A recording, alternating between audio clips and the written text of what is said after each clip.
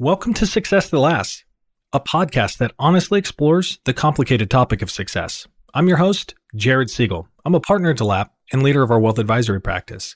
During each episode, we're going to talk to a business owner, entrepreneur, real estate investor, or industry thought leader about their own experiences, insights, and observations as it pertains to life, business, finances, and ultimately fulfillment.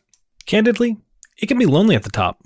Our desire is to use this podcast to connect you with the ideas and resources so you can be better equipped to make more predictable, profitable, and rewarding decisions as you juggle the competing priorities of life, business, and money. Keep in mind, this is a podcast. It's not meant to be a replacement for your CPA or financial advisor, so be sure to check with the appropriate professionals before implementing any of the ideas.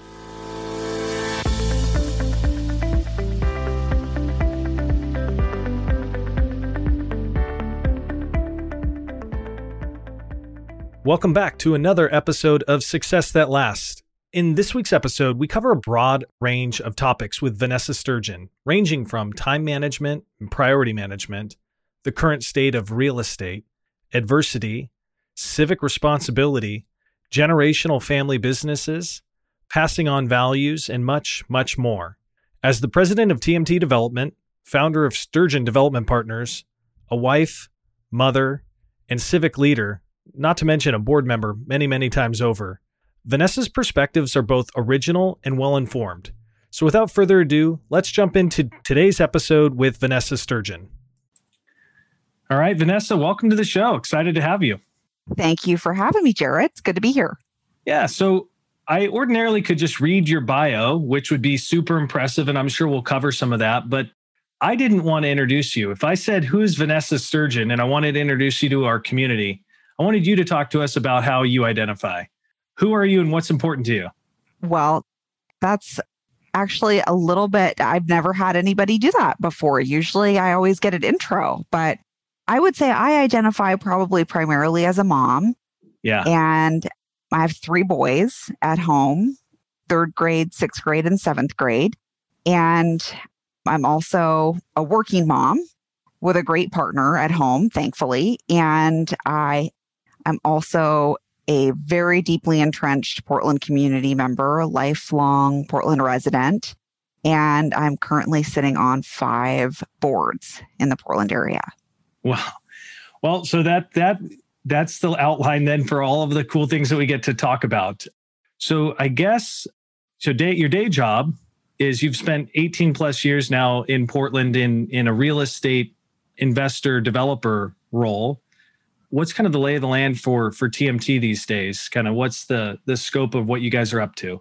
TMT is really focused recently in civics. So I spend probably 60% of my day in civic matters just because the community is in a very difficult place right now between COVID and the nightly rioting and criminal destruction in downtown Portland, where most of our assets are. You know, we're in a position of trying to protect the community so it can rebound when we come up for air from COVID. You know, such a huge part of what makes Portland Portland is the small businesses. It's really the fabric from the food scene to the retail scene. It's all driven really by small businesses. And unfortunately, a lot of them have dealt with the 1-2 punch of COVID.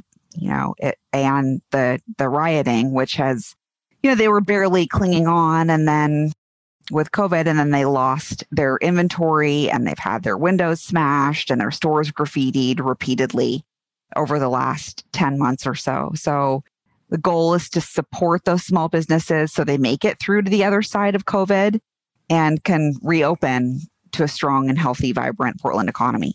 Yeah. Vanessa, you mentioned something prior to us going live on the podcast that I wanted you to share with the greater community. Can you talk to me about the work that you're doing through the Rose City Downtown Collective? Sure. Jim Mark and I co-founded the Rose City Downtown Collective as a way really to support small businesses through COVID and the rioting. And we've expanded really what we're doing beyond that into a downtown action plan as well. So we're working on an old-fashioned letter writing campaign to City Hall and the county right now to elevate some of the bigger issues that businesses are feeling. The growth in houselessness since the pandemic started has been astronomical. And, we're calling for the arrest and prosecution of the rioters who are causing destruction in downtown. And, there's just a handful of common goals that virtually all businesses, small and large, across the Portland area have. And we're working to elevate the voices of small businesses to City Hall. So our first campaign, financial campaign to help small businesses, came in the form of a broken window and glass fund. So we issued 22 micro grants of $1,000 to small businesses to help repair their windows. We were hoping to raise $2,500 through that campaign, and we raised $23,000. And our next campaign that we just launched is a GoFundMe that is aimed at helping small businesses clean up the outside of their stores from graffiti and vandalism. So that campaign just kicked off, and we're at about $4,000 raised so far. Awesome. Vanessa, were you always wired the way that you are today, where you see an issue and then you craft the solution? I think it's easy to identify the problems. It feels like people are really good at these days pointing out the problems, but very few people organize and take action. I mean, is that something that you remember doing growing up, or something that your grandfather instilled in you? Or, I mean, where does that come from? It's really just my personality and kind of the ethos of my family. We're all wired that way. And you can talk about things till you're blue in the face, but action is where it really shows. And a good example of that is that my grandfather founded an organization called New Avenues for Youth. And I chair the board now. The organization is over 20 years old at this point, but he founded it with a group of business people. So it was Pete Nickerson, Mitch Horniker, Joyce Furman, Harry Merlot, and my grandfather that formed this organization. And what's unique about New Avenues, and where you can see the private sector having its influence on a nonprofit, is the fact that we provide emergency services, but only for a limited amount of time. And then the youth have to decide if they want to continue with the program and continue being supported. They either need to be in school, and we offer an alternative school program, or they need to be in job training, one of the two. So, it's all about creating a plan and driving results. Absolutely. Yeah. Sometimes the driving results doesn't always necessarily show up. And I think that's kind of cool when you get the influences of the private sector that's trying to deliver specific outcomes and hold organizations to performance. So you're part of 5 organizations, 5 boards right now. How do you determine what your capacity is? At a certain threshold, you just run out of time in a day. Are you at capacity? I think I'm pretty much at capacity right now, because I really, it's important to be around for my kids too. And that's the difficulty, right? But I'm one of the lucky people that has access to a lot of help. So I have a nanny and, a housekeeper and all those things. I have more resources than most people do. And so when they say, how do you find the time? I find the time because I'm lucky enough to have other people do certain things for me that allows me the bandwidth to do those things. So, there's a lot of people ask me that question all the time. And, who I really think deserve more credit are the single parents that are out there doing it alone and are getting on the bus to go back and forth to work, spending 3 hours a day commuting, and are exhausted and wrung out by the time they get home at night to their kids. And, those are the people that really deserve the accolades and the credit. All right. So I'm picking up, well, it's not the first time I picked up on it, but your ego's not as large as your influence, if that makes sense. So you've been blessed with humility. Where does that come from? And I guess as a parent myself, wanting to raise kids that are both driven and humble, how do you think about instilling that value in your own kids? That's probably the nicest compliment I've ever gotten, Jared. Thank you. It's just totally my family's values. It's been my family's values growing up. And I was also lucky enough to get to go to Jesuit High School, where service is just at the base of everything. Yeah. Which is, it's a phenomenal place to learn, how to be a grown up, right, in high school, because the influences of, the importance of being kind and generous and serving others it's just part of the everyday ethos of the school. So I think in large part it comes from that. And I'm thankful to my parents for sending me there, frankly, pretty lucky. And then I also went to Santa Clara, which is another Jesuit-based college, same kind of thing. They're really heavily focused on service. Yeah. I don't think I've ever told you. Did you know I graduated from Jesuit High School down in Sacramento? I did know that. You were, if I recall correctly, you were both a soccer player and a football player. Yes.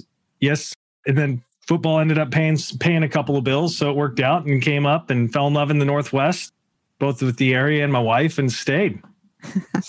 That's amazing. Yeah, it's fun. Well, so then we spend time sometimes chatting about what we get right and wrong as parents, and we probably get plenty of things wrong. But as we try to pursue like raising well-rounded kids that are empathetic and driven and understanding, and how are you trying to instill humility within your own kids? Because they have opportunities that maybe others don't have, and they're working hard. But again, that's just one of the things that I wrestle with, with our own kids, because to some extent, values are caught, not taught, right? And so I'm curious if you've had any perspective or insight on that.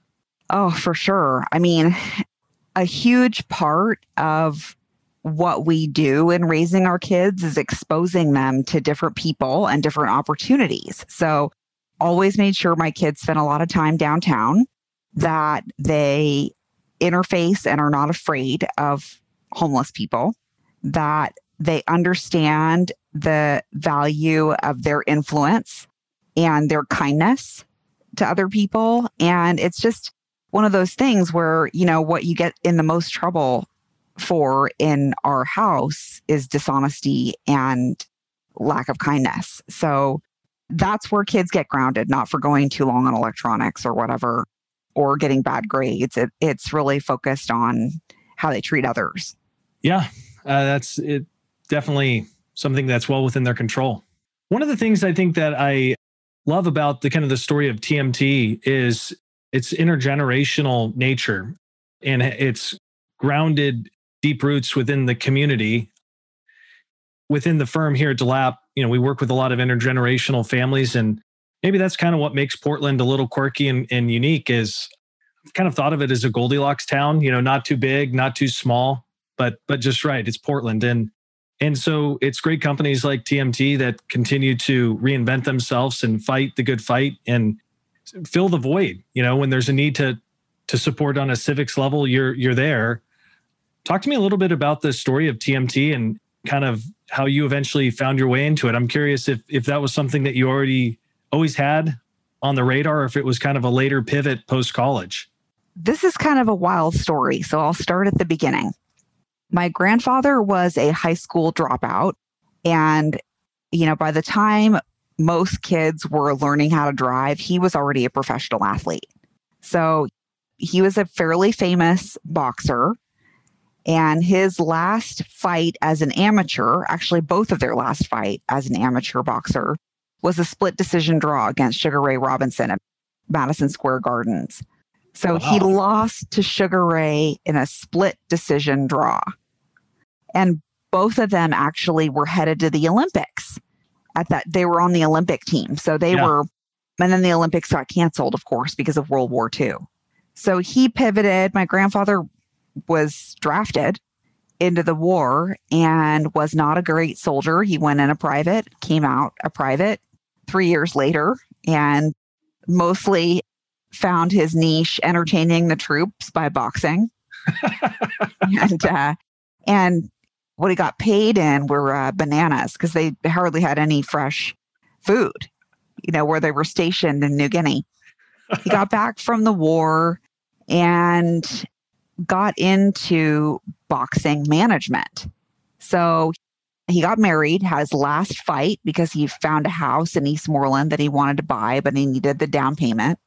So he did one last fight and then went into boxing management, and is at the time where the mafia was heavily involved in fixing fights. And he was testifying against fight fixing at a boxing commission meeting that was being held in Portland, and walked out from his testimony and felt himself getting stared at very coldly, and turned around and looked at this man who was giving them this horrible stare. And the next morning he woke up and pulled out his Daily Oregonian, and on the front page, it said Bugsy Siegel in Portland. And he instantly recognized the guy who was giving him the stare and decided he was out of that field completely. He did not want to mess with the mob. Yeah, that's a good decision. Yeah, exactly. So he pivoted. Him and Harold Schnitzer, then at the time, were both trading in wood out of the Philippines. Okay. He did that for a little while. Then he got into the family business, which was movie theaters. And he had the idea that they should build theaters with more than one screen. And his family didn't agree with that idea. So they had a family split. His family went and built their movie theater chain, and he built his, which ended up being the largest privately held movie theater chain west of the Mississippi. Sold to Act 3, then later to Regal. And that was in the late 80s. And at that time, right around the time he sold the theaters, my grandmother passed away of cancer. And so he bought a boat, called it the Act 4, after selling the theaters to Act 3, and sailed around the world twice, grieved deeply for 4 years, and came back and decided he was bored. In his late 70s, he started up the real estate side of his career. So this business is fairly new, really, compared to... That is actually pretty fascinating. I didn't realize that it was kind of birthed out of a semi-retirement. It was supposed to be a full retirement. It just didn't work. He was deeply in love with his wife. And when she wasn't there to enjoy, their labor together, didn't really just want to sit around. So real estate became career number 3. He was an athlete, theater owner, then into real estate. Interesting. So I guess, you grew up, the real estate, what didn't really look like it looks like today. Your grandfather was running the largest privately held movie theater business west of the Mississippi, and then sailing for a good part of your childhood. So then he gets this business fired up. You went off to Santa Clara, and then you were in law school, right? At Willamette? Yeah, I was doing the JD MBA program at Willamette, and he asked me to come work for him in college. When I was graduating from college, and I told him I wanted to do the schooling that I had originally planned to do. I always wanted to be a judge, and I made it 2 years in, and I didn't like law school as much as I thought I would. I really liked business school. And he was 82 at that point and wanted me to come back. So I did, and finished business school at night, never finished law school. And things just happened really organically. I worked with him for a long time. I started at the very bottom of this business doing, property management assistant work. And then over time, we just started working more and more together on the more strategic aspects of development. What do you like about real estate? Every day is different. There is something new happening every day. So there's all the fun deals, and I get to work with, everybody from a local mom and pop shop to the Morgan Stanleys of the world, and meet lots of new and interesting people, but also weird things happen every day, and it's funny and fun. Yeah. We got to find a different word than weird, like memorable, unique, kind of reframe it. Weird sounds negative. Entertaining. Yeah, it varies from entertaining to weird. We'll just call weird things weird. Yeah. Great. Hey, we know the Sturgeons value honesty. That's right. There's all kinds of deals that you've had throughout your career. And obviously you don't have a favorite child. So do you have a favorite piece of property or favorite deal, or are they all kind of special for different reasons? I don't really know how you top Park Avenue West. Yeah. I mean, that was pretty wild. I had to shut down the project during the recession, and I love that story, right? Because it's a story of adaptability and resilience, and it shows that success is rarely linear. Give us the cliff notes on Park Avenue West? I mean, most people in Portland are going to be very familiar with it, but we have listeners actually all around the country. So just kind of the cliff notes on it. Sure. And I'll weave in the personal notes too. Yeah. Okay. So yeah, that'd be awesome. We start the project and we know that we started without financing because in Portland's a spec office market. They want to see things moving, right? So we get going. We know that in the event that we can't get a bank to finance it, it's okay. We'll pull equity out of other properties and keep going on the project. And then Lehman and Bear Stearns. And, so we started the project in 2008, get all the way to the bottom of this 6-story parking garage and a 90-foot hole in the ground, start coming back up. We're on the 3rd parking deck and we have to shut the project down. We own all the steel. It's coming up the river on a boat to be delivered. And I shut the project down. I can't even fathom like what's going through your head and heart in that moment, because hindsight's 2020, but in that moment in time, you don't know what the future has in store. Well, it bothered me. The thing that bothered me the most is that I knew that every guy that came out of that hole to pick up their pink slip wasn't going to be working for the next 12 to 18 months. And that doesn't feel very good. And I went into labor 6 weeks early with my second son. So, and then we were closing on a house. We moved, and the seller would give us no reprieve on it. So I shut down the project, went into labor, and signed documents on a new house in 36 hours.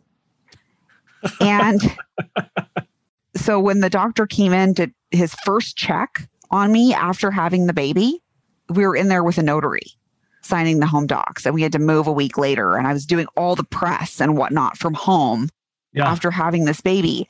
It was really, really wild. And, he was early, so he was fine, but he was tiny. And I remember virtually nothing about like that entire 2 weeks of my life. It was a very extended out-of-body experience.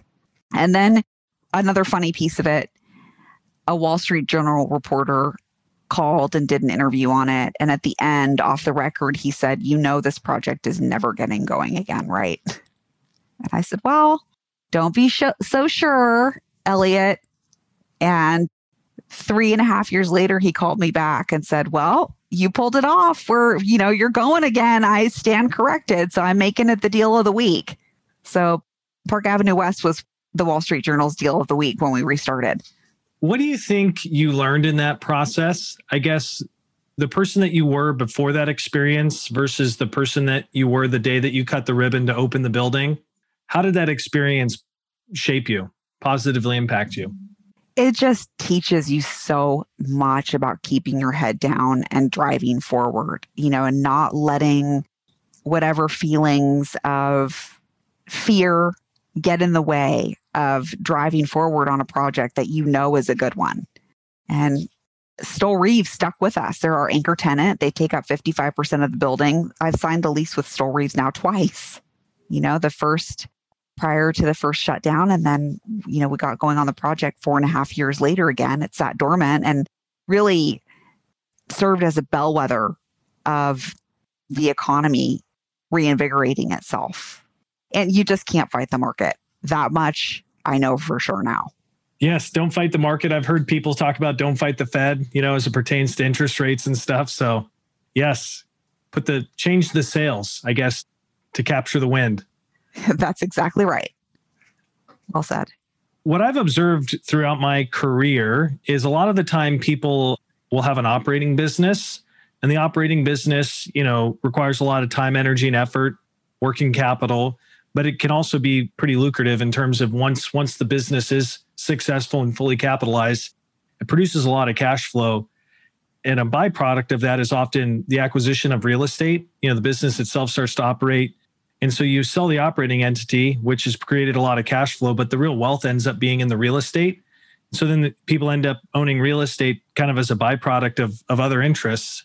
So, but it seems to be highly correlated with wealth. And so we spend a lot of time working with people that own and operate real estate. I was curious if you kind of had any core principles around real estate or insights kind of like that you have picked up over the last 2 decades of spending so much time working in it? The do not do list or the the principles to live by, kind of any thoughts and convictions around real estate as an asset class? What I feel like we do really well in this business is that we hold for the long term and invest well upfront. So you start with a great location, you layer in a great architect with a timeless product, and you really invest in the finishes. So you have a really good quality asset and you're holding it.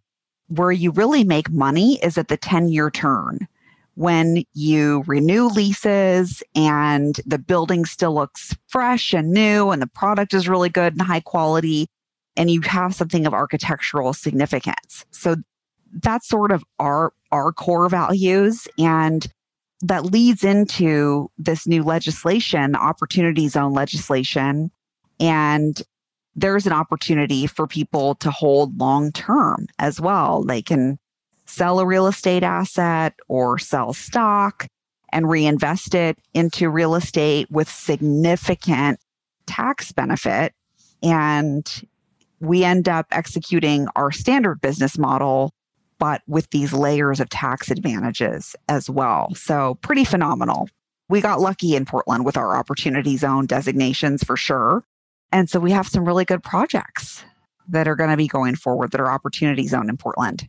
As you kind of go through, sometimes we'll use the metaphor of big rocks, kind of the order in which the rocks go in the jar, determine whether or not they all fit. What role does tax consideration play? Like, as it's probably not primary or secondary, but it's certainly on the short list. And how do you prioritize that in a project? Oh, tax considerations are definitely, they might even be secondary for people. Real estate investing it tends to be really good for generational wealth transfer because you get that step up in basis. Yeah.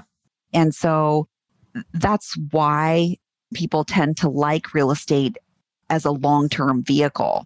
There are also these crazy rides too. Right now, the retail asset class is really turbulent. Hospitality, even more turbulent. But in the long run, real estate is one of those things that really helps families get ahead financially in the long term. Yeah, no doubt. It's certainly the most tax preferenced asset class out there. And it's pretty wonderful how it translates so efficiently to cash flow. The underlying asset might move up or down in value, but the cash flow seems to be pretty stable across most asset classes, which is what we live on. It's like oxygen, financial oxygen. Exactly. If you don't overdo it with leverage, that is most certainly the case. And that's another thing that I learned out of the downturn. Never overdo it with the leverage. Is leverage somewhat subjective? I mean, do some people experience too much or too little? Or do you have an objective way to speak about leverage? It's definitely subjective. It depends on your appetite for risk, just like buying stocks. It all depends on your risk appetite. Yep. That said, we definitely got out over our skis during the financial crash in 2009. And there are lots of takeaways there just in terms of asset fundamentals. And you can definitely underdo leverage as well. So just trying to get it right. And we're in these historically low interest rate times right now. So it's a great time to be getting into real estate if you can swing it, because asset pricing is certainly not what it was a year ago. Do you have a preference? You did talk about the nuances. Very few of us had a pandemic plan. That wasn't on the radar when we did our SWOT analysis, but hospitality has been impacted differently than multifamily. Amongst the different types of commercial real estate opportunities, do you have preferences or comfort zones from one asset class over another? Office is my comfort zone because that's where I've lived my whole career, and it has been remarkably steady throughout this pandemic because office leases are long-term. Yeah. Multifamily has been really hard hit by the pandemic because of the widespread governmental policies with regard to rent. So we have buildings that are full of people that are fully employed and working from home and just not paying rent, unfortunately. So taking advantage of the system right now. That a lot of that is happening, and it's been very difficult to deal with as a landlord because we're not getting the same type of forbearance on mortgages that people are getting on their homes. That is true. I personally find that quite personally frustrating as I try to manage my own little teeny real estate portfolio. I'm pretty sure you can pay. It feels like if you're paying for Comcast, it feels like you should pay rent. But, obviously different circumstances. So try to. And you're working at Intel, by the way. Yeah. Yeah. Working from home, you're being fully paid. So there are too many loopholes in the way that this is drafted. And nobody has nailed it in this pandemic. I will give everyone that. The private sector has struggled too. It's just working really hard to get rules drafted way too fast in a scenario that no one has ever been in before. It's true. Throw a lot at it and see what sticks. How's your crystal ball these days? It's overboard. Thrown overboard. Oh, so you've tossed it. You don't have a crystal ball? I don't. I was kind of curious, I'm wrestling with this with some of our current clients. Even our own firm is contemplating we've been working remotely now for a year. There's some benefits to it. There's some huge costs to it as well. And we're trying to think about our office is an expression of our strategy. It's an expression of our culture. It's the place where relationships are made within our own team and with our clients. And so it's important, but I'm curious if you have any forecasts of what does the office, if there are any changes to the future office post-COVID, what those might look like. There are definitely going to be changes, and we're experiencing them in all different sorts of ways. So you have tenants who at the beginning of the pandemic said they were going to shut down their corporate office and everyone was going to work from home from now on, and they were going to have a very small, limited office, that have completely reversed course and are now out in the market looking for additional space so they could be permanently socially distanced. And you hit on the main issues, which are culture erosion and lack of opportunities for training. And I feel like millennials and Gen Zs have been hurt the most by this pandemic in terms of how their career is going to evolve because of it. They have been at home. They have not had the opportunities to learn from their colleagues and further their relevance in their respective industries. So it's going to be interesting to see what people do. I mean, you've heard Goldman Sachs and Morgan Stanley are requiring people to come back into the office by the end of the year, and they're not going to allow people to work from home other than in a limited capacity. And then you hear of companies who it's working totally fine for, and they will probably downsize. And my guess is that we end up somewhere within 10% on either side of the equation, and it ultimately kind of becomes a wash. Yeah. There is an idiosyncrasy. I think it was Simon Sinek was talking about there's a difference between making new relationships and maintaining the ones that you have, creating new trust versus maintaining the trust that was already established.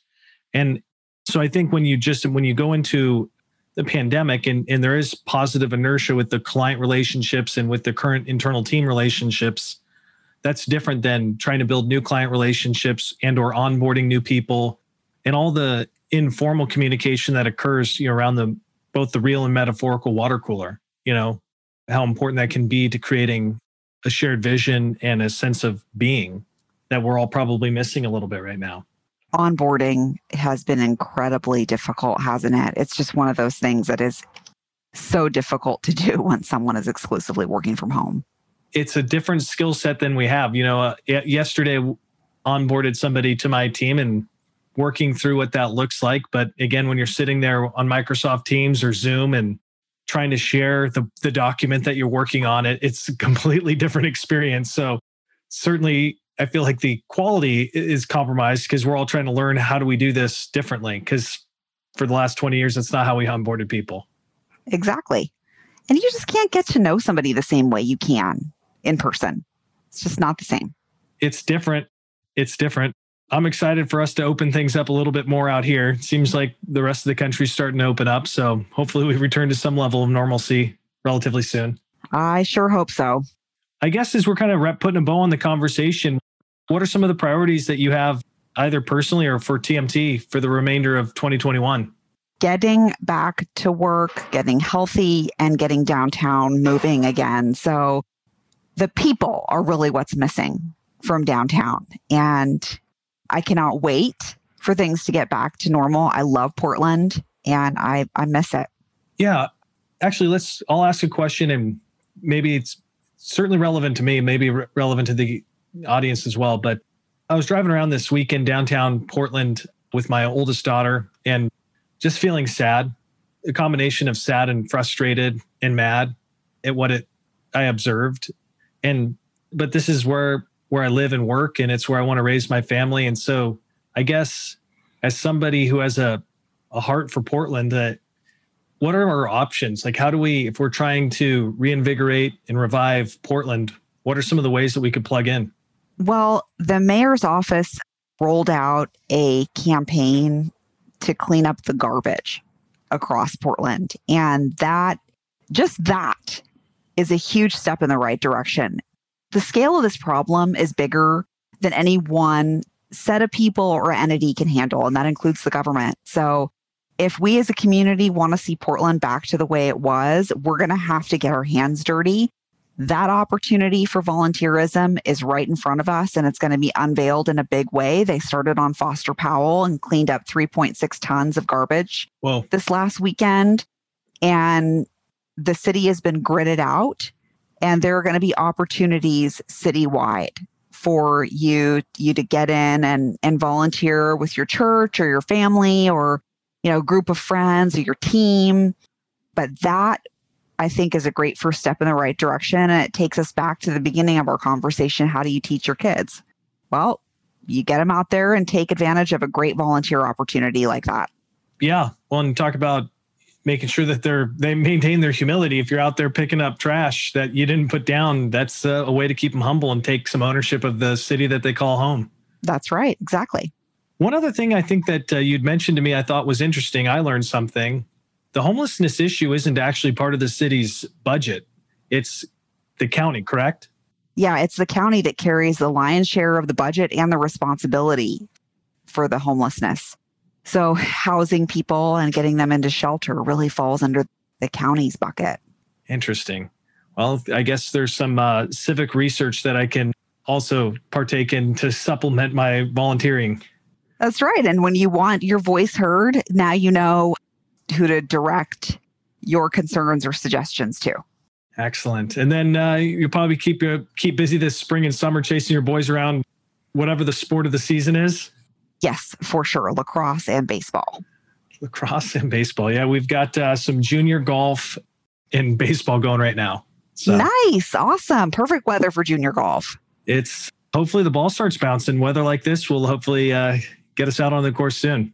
Well, Vanessa, just wanted to say thank you so much for taking some time to visit with us, share kind of the story of TMT and kind of what gets you fired up. And thank you so much for just caring enough and the leadership you're providing Portland in its time of need.